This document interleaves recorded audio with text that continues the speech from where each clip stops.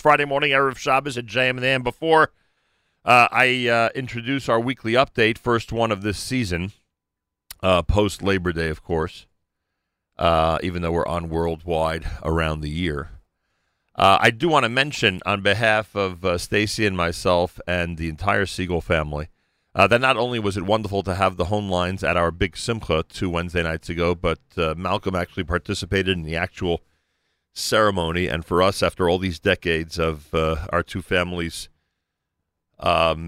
being together in so many different venues, not just on Friday morning in this forum, it was really extra special. So I mentioned that, and I thank him as we get set to do this weekly update. Both families coming off highs of amazing smachot with the Homeline grandchild wedding and our child wedding taking place during the same week. Malcolm Homeline is executive vice chairman of the Conference of Presidents of Major American Jewish Organizations and joins us Friday mornings for the weekly update here at JM and the AM. Mr. Homeline, welcome back to JM and the AM. It's a pleasure to be back with you and to always share some achot. I'm glad you didn't give me a speaking role, so that was.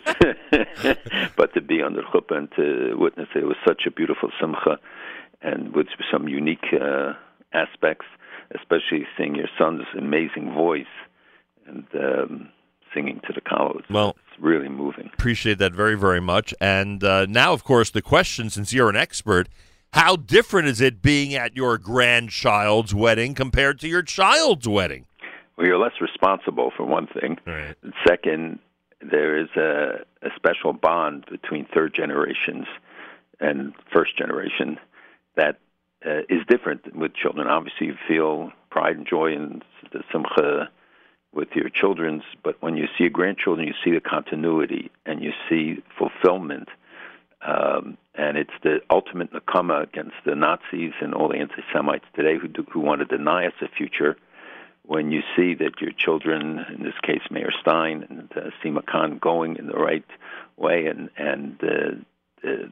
knowing that your parents and your grandparents who died in the Shoah, that they are sheping nachas now, and know that that they were in part responsible, and that's what Hirsch tells us, that it's our grandparents influence us as much as we influence our grandchildren, and that the continuity that's represented. And there's also a special bond between grandparents and grandchildren because they have a common enemy. Which you will not delineate, I guess. You don't want to be quoted exactly on that one. It's not true, but I know, but it's a good joke. But it's a good line. It's a good line, very good line. And for us, by the way, it was a tremendous revelation for our guests. There were hundreds of people shocked that you and I have anything to do with each other outside of Friday morning. So that was really nice that people found out that we actually have a little bit of a relationship outside of these conversations. So. Yeah, it's good for them to find out once in a while. Friday morning, Erev Shabbos weekly update. We're going to get to the latest, the resignation that everyone's talking about, etc. But I want to start with this. Is Donald Trump, the president of the United States, going to meet with the president of Iran this month? First, I don't think that the president of Iran is necessarily going to come. It could be Zarif, and there are reports that Secretary Pompeo may have met him in Iraq, that there are other places. There are a lot of reports circulating, and it's, is it possible? Absolutely. We saw what he did in North Korea. We've seen what he's done elsewhere. That I don't know whether it's always as well thought out as it should be in terms of the implications, because for the people in Iran, it's being portrayed, that America is weakening, that and the idea amongst the Iranian leadership is that we just have to wait Trump out, that any Democrat coming in or whoever will replace him will be easier to negotiate with. We'll go back to the JCPOA. We see the French now talking about a $15 billion bailout for the Iranians, and the United States saying we're not going to let it happen. So while I think that he has been clear-headed and strong on the Iran issue and pulled us out of the JCPOA, has been putting on sanctions which are very effective. I think I mentioned that the Iranians dropped 4 zeros from their currency, which is immense. But more importantly is that we see that they're not diminishing their activities, neither Hezbollah, not with Hamas, not with supporting terrorism, etc. But their financial situation is in trouble. The United States said they're not going to give waivers to allow a $15 billion program. And the Europeans keep promising, and they can't deliver. They haven't delivered on that. They're not going to deliver on the alternative to the SWIFT.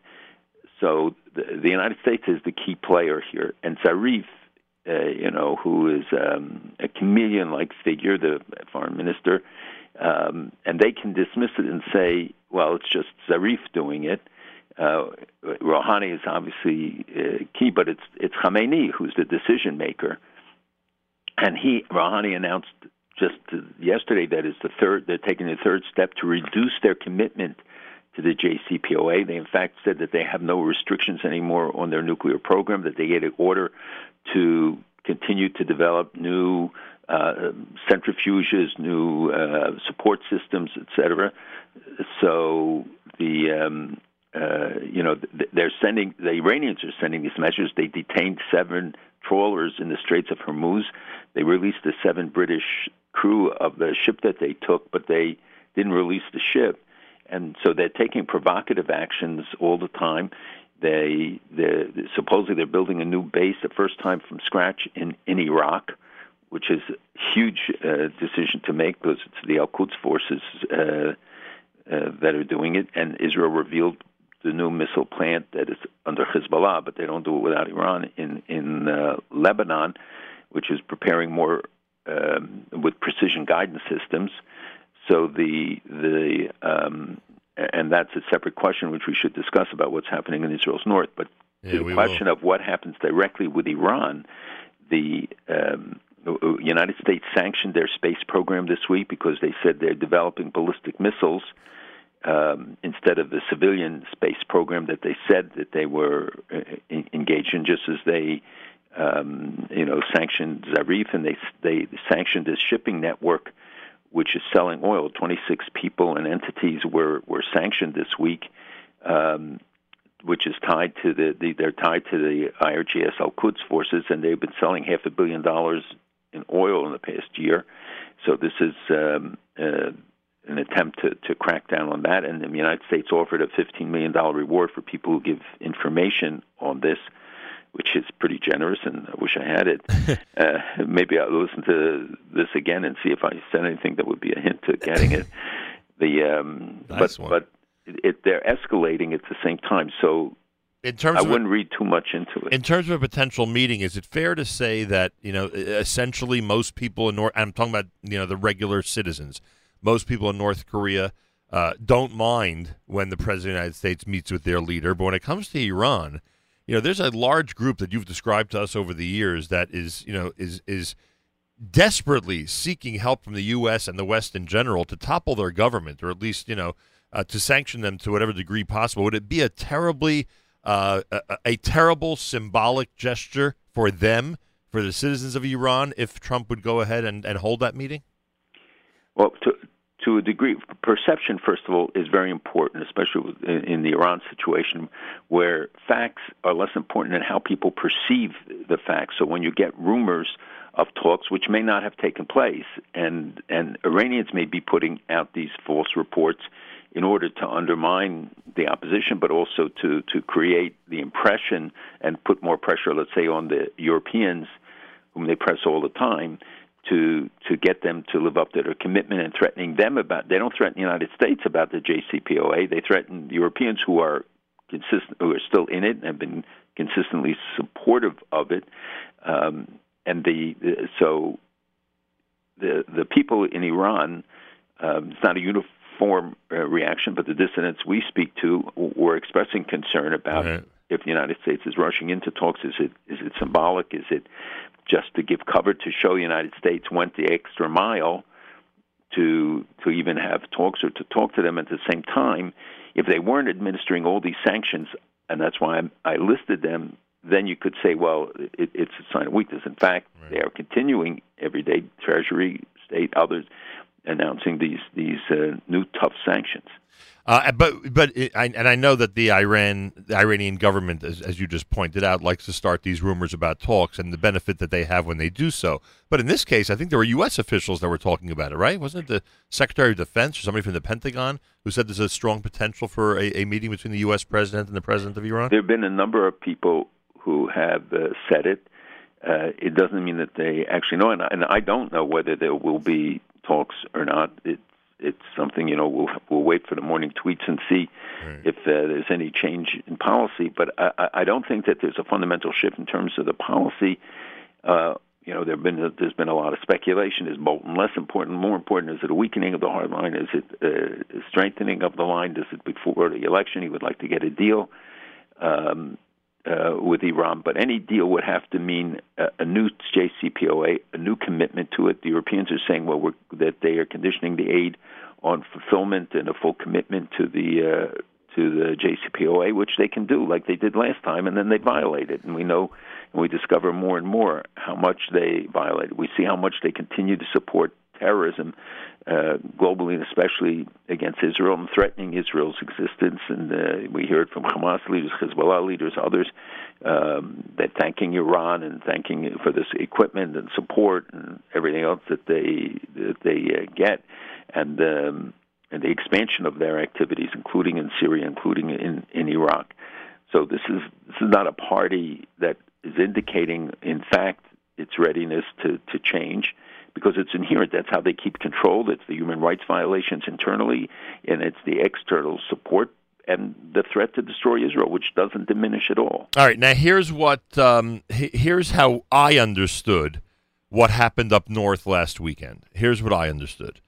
What I understood was that the enemy, Hezbollah, showered rockets on Israel, a specific area, and that Israel made sure to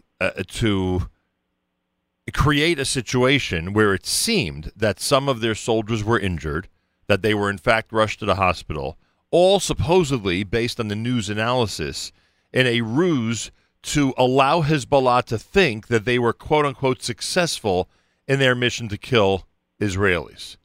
And then, of course, this was all revealed. Whether it was supposed to be revealed or not, I don't know. I'll give you my opinion on that in a minute. Am I anywhere close with this very confusing situation, frankly? Am I anywhere close to accurate in terms of what happened?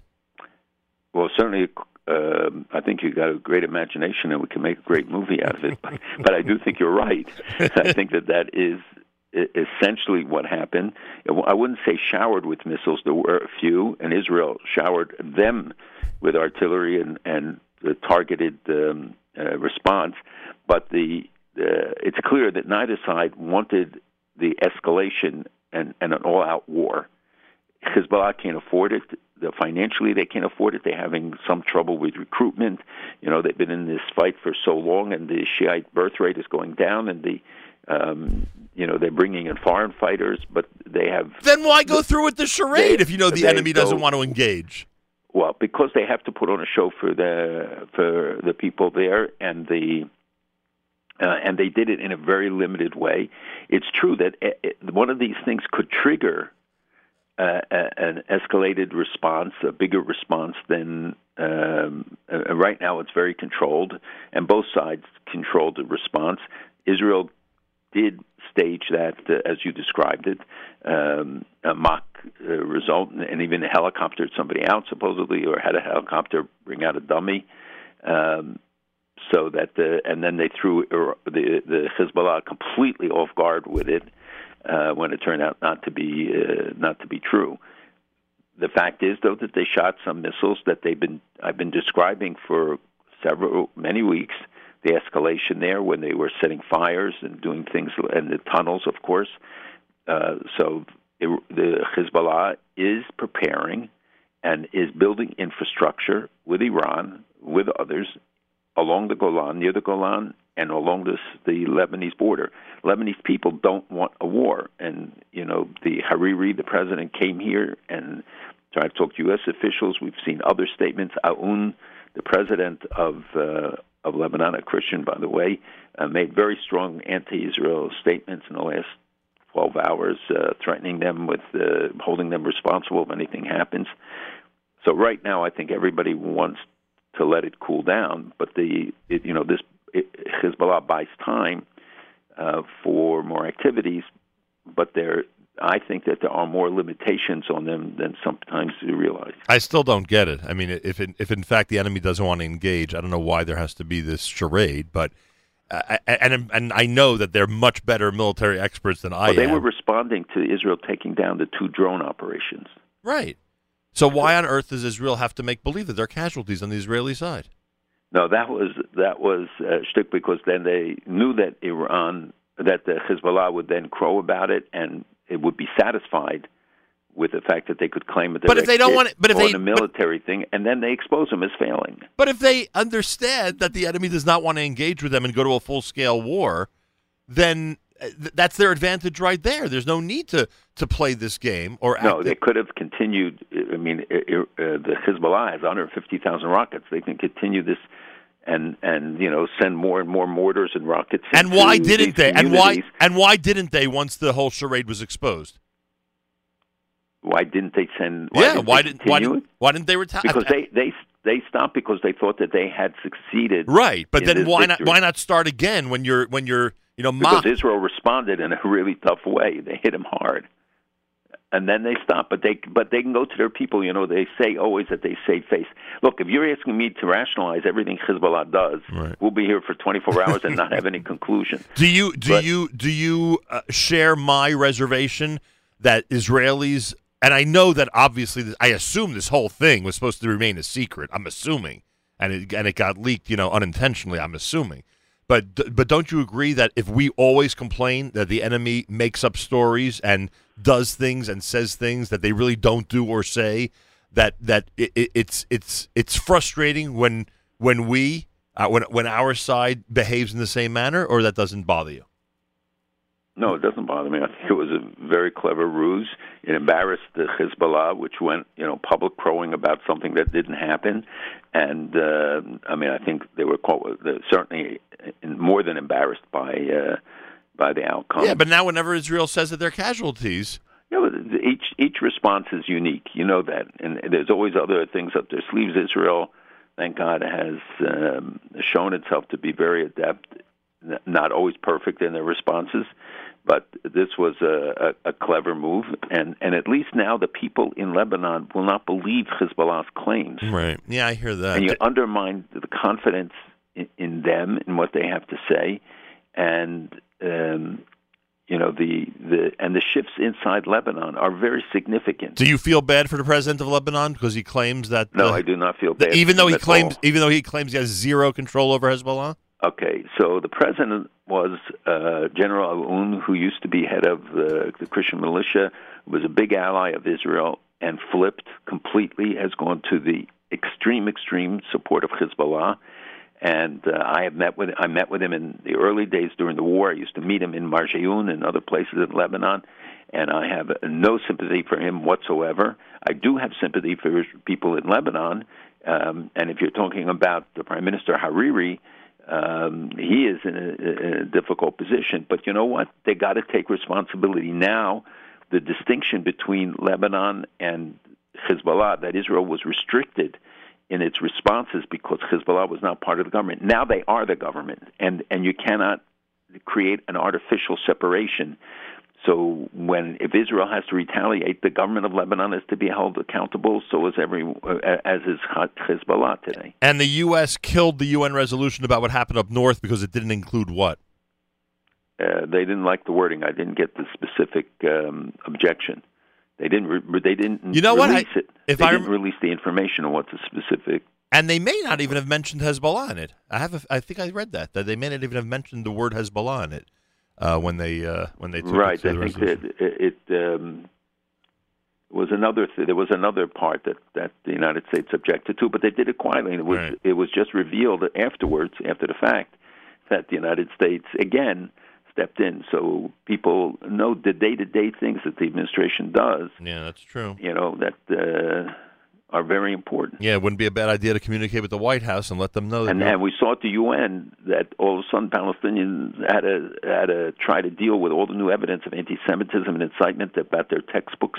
That the report of the UN Committee on the Elimination of Racial Discrimination came up and showed that the PA books are more vile and worse than before. And across the board, essentially every kid is being taught incitement against Israel, no matter what grade, no matter what age. Right, and they were warned to stop the hate speech and incitement, and they all, and they put on a show.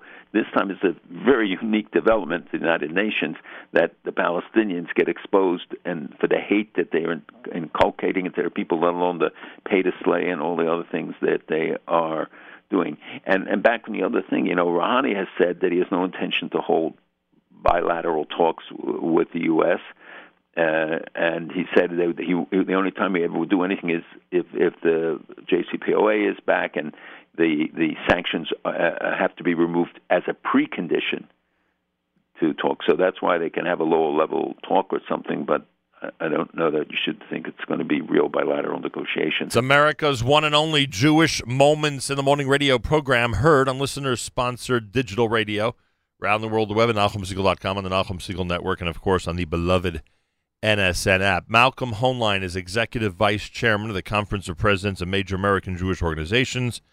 And you can imagine in the last 24 hours, what has everyone asked me to ask you about? What do you make of the resignation of Jason Greenblatt? Well, first, I think we should express Hakar Satov and appreciation to Jason, who made a personal sacrifice, he and his family, financially, otherwise, time, being away a lot from his family, especially Shabbat is difficult, and he spent 2.5 years in this effort. I think that he never planned to be there that long, and he is staying until the deal is revealed. He's certainly worked hard and built relationships, and I think he helped at the times in terms of strengthening the U.S.-Israel relationship.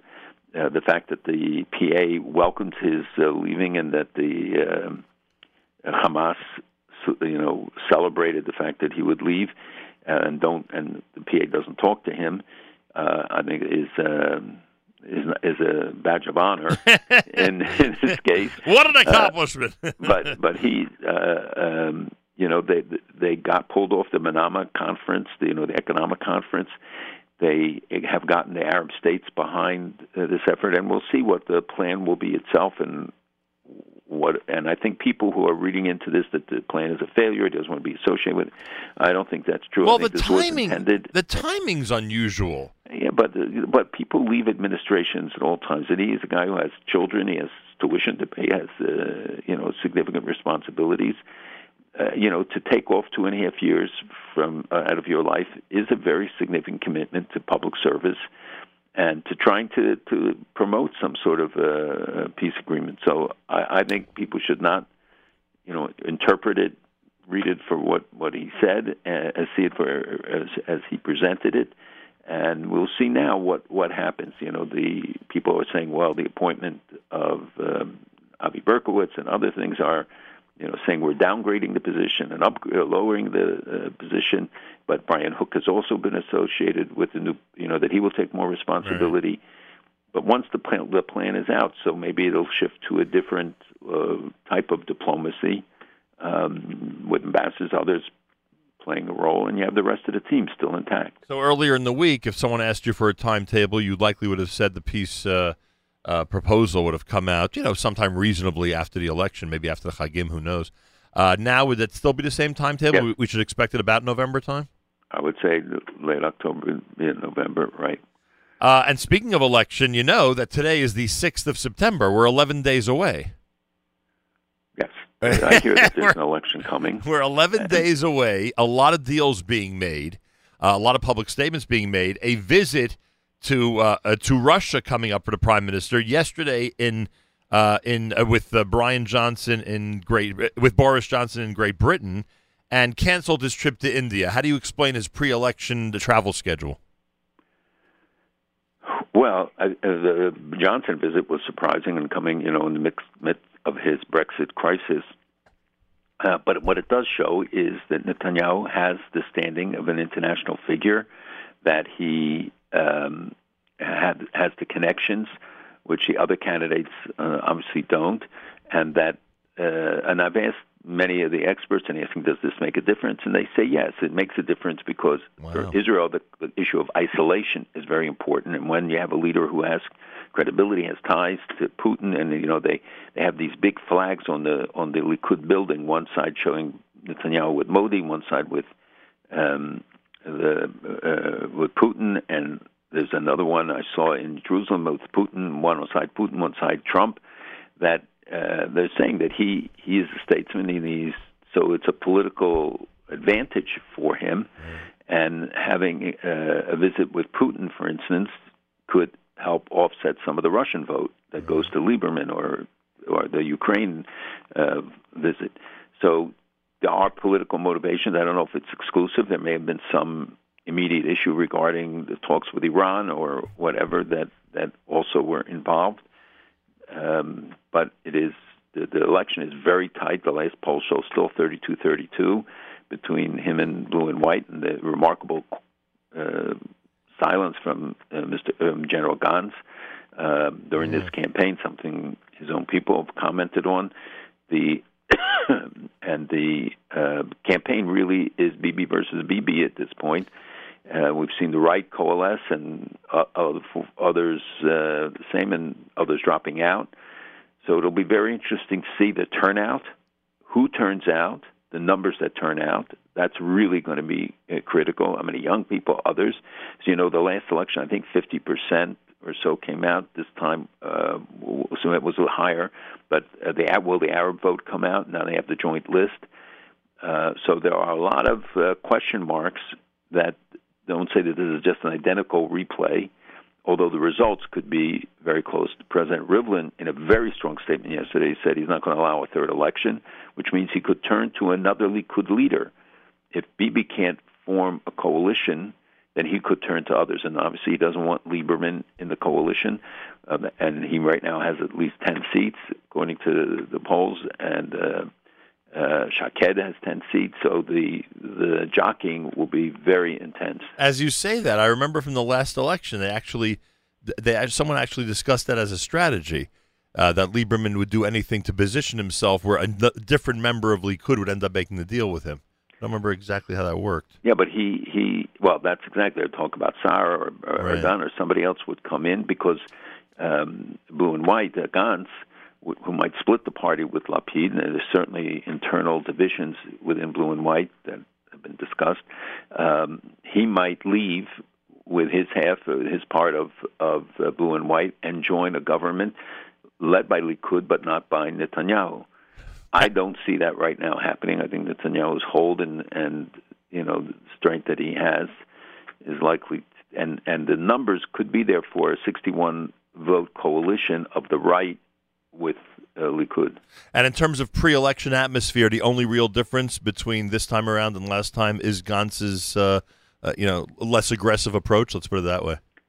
Oh, I think that there's a higher level of disinterest, and that the intensity of the campaign is going to step up. I saw some of Netanyahu's new commercials very early this morning, and I don't know whether they matter, but obviously the internet has become a platform for negotiate for people with candidacies and running and them establishing themselves. I don't think there are any debates scheduled, so people will vote along party line. And now that's why the question of turnout and motivating people to turn out and how they will vote will be very significant. And the question of the indictments, all these things are playing also in the background. If the trips to Great Britain and Moscow are to his benefit back home, and I love the way you analyze that, is canceling the trip to India also a benefit, or that's irrelevant in terms of the election? No, everybody knows the relationship with Modi is very tight. A trip to India is not easily undertaken. It's a long trip, and it's a big country, and to visit or to make it a meaningful visit, I think he felt that it's probably too much at this time, and Modi has made very supportive statements. So I don't know that it plays the same way that a Putin with the big constituency, the Indian Jewish constituency in Israel, is limited. There are Jews from India and the Bnei Menashe and others who've come to Israel, but it's the overall image that he's trying to create, that he is a statesman, that he is the one who has the contacts, as they always say, just Bibi can, and that he has to play his assets now. Yeah, got that. All right, two quick things. The news that's now seeping out of Israel that there's a possibility of a unilateral strike versus Iran without the United States cooperation, is that a timely announcement? Meaning, if not for an election, we probably wouldn't see this news item.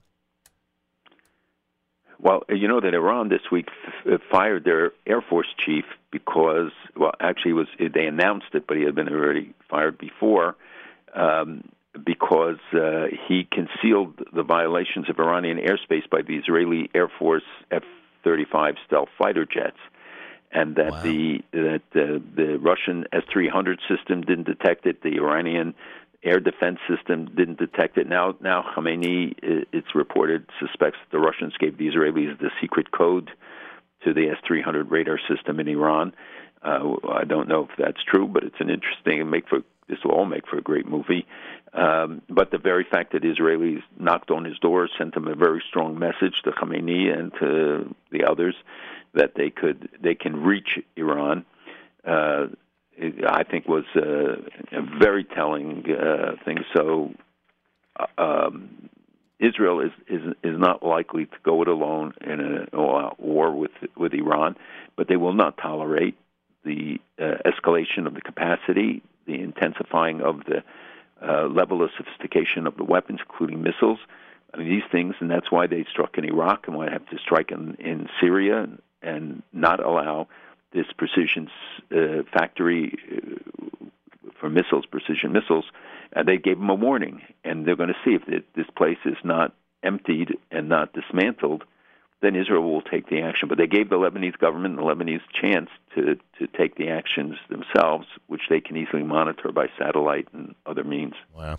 By the way, since you've mentioned good movies twice already in this conversation, I believe it's today that the television series The Spy about Eli Cohen, starring Sacha Baron Cohen, comes out on Netflix. I believe it's today, and there've been some really how do I put this, mediocre. There've been some really mediocre series and movies about Israeli themes recently coming out on these platforms. Hopefully, this will be good. It's gotten some pretty good reviews. So there have been many, including the one about the boys, which was supposed to be about the kidnapping of the Israeli boys, but it turned out to be about the Palestinians, and there are many, many people who are critical of it. I did not see it, but there are people critical. But we should say that, again, the kind of stories that never get coverage, that this week the FDA approved a drug that was produced in Israel by Dr. Sharon Shaham that showed a 40% of leukemia patients saw their tumors shrink, and that life expectancy increased 3 to 5 times, and it's being tested for myeloma and lymphoma and sarcoma, uterine and brain cancer, for all sorts of things, that it stops the proliferation of cancerous cells, which could be a lifeline for so many people. That's not a story that the New York Times will highlight or other papers will. Yeah. Even though it'll save a significant percentage of humanity, but I guess that's not very significant. And these things, these discoveries that are taking place, and that the improvements for quality of life, et cetera, that it's so amazing. You think this little tiny country is producing all of it. Oh, I gotta ask you this before we wrap up. A United States federal judge has ruled the terror watch list unconstitutional. Will this have any real ramifications? Yes, it has ramifications because it limits the ability of, whenever you limit law enforcement, then you are harming the effort. And when the judge overruled the Lobby Foundation case, where the building that was to be taken from Fifth Avenue to pay terror victims of Iran, all of these things, they are setbacks, and they encourage the other side to think that they can get away with it, and we have to do much more. I think the NYPD and others are stepping up the efforts, and the creation of this task force on hate crimes is important to coordinate all the efforts, but we need to see more in the educational system. The fact that the numbers continue to increase of hate crimes against Jews, and that the tension between international terrorism and domestic is now almost even, according to the last FBI report. So we have to keep our eyes on both aspects of war, the fight against domestic and international terrorism, and the fomenting of hate, anti-Semitism, and its consequences as well. Malcolm, I thank you. Have a wonderful Shabbos, and we'll speak, please God, next week. God willing. Malcolm Hoenlein is Executive Vice Chairman of the Conference of Presidents of Major American Jewish Organizations. Joins us Fridays, 7:40 a.m. Eastern Time here on JM in the AM.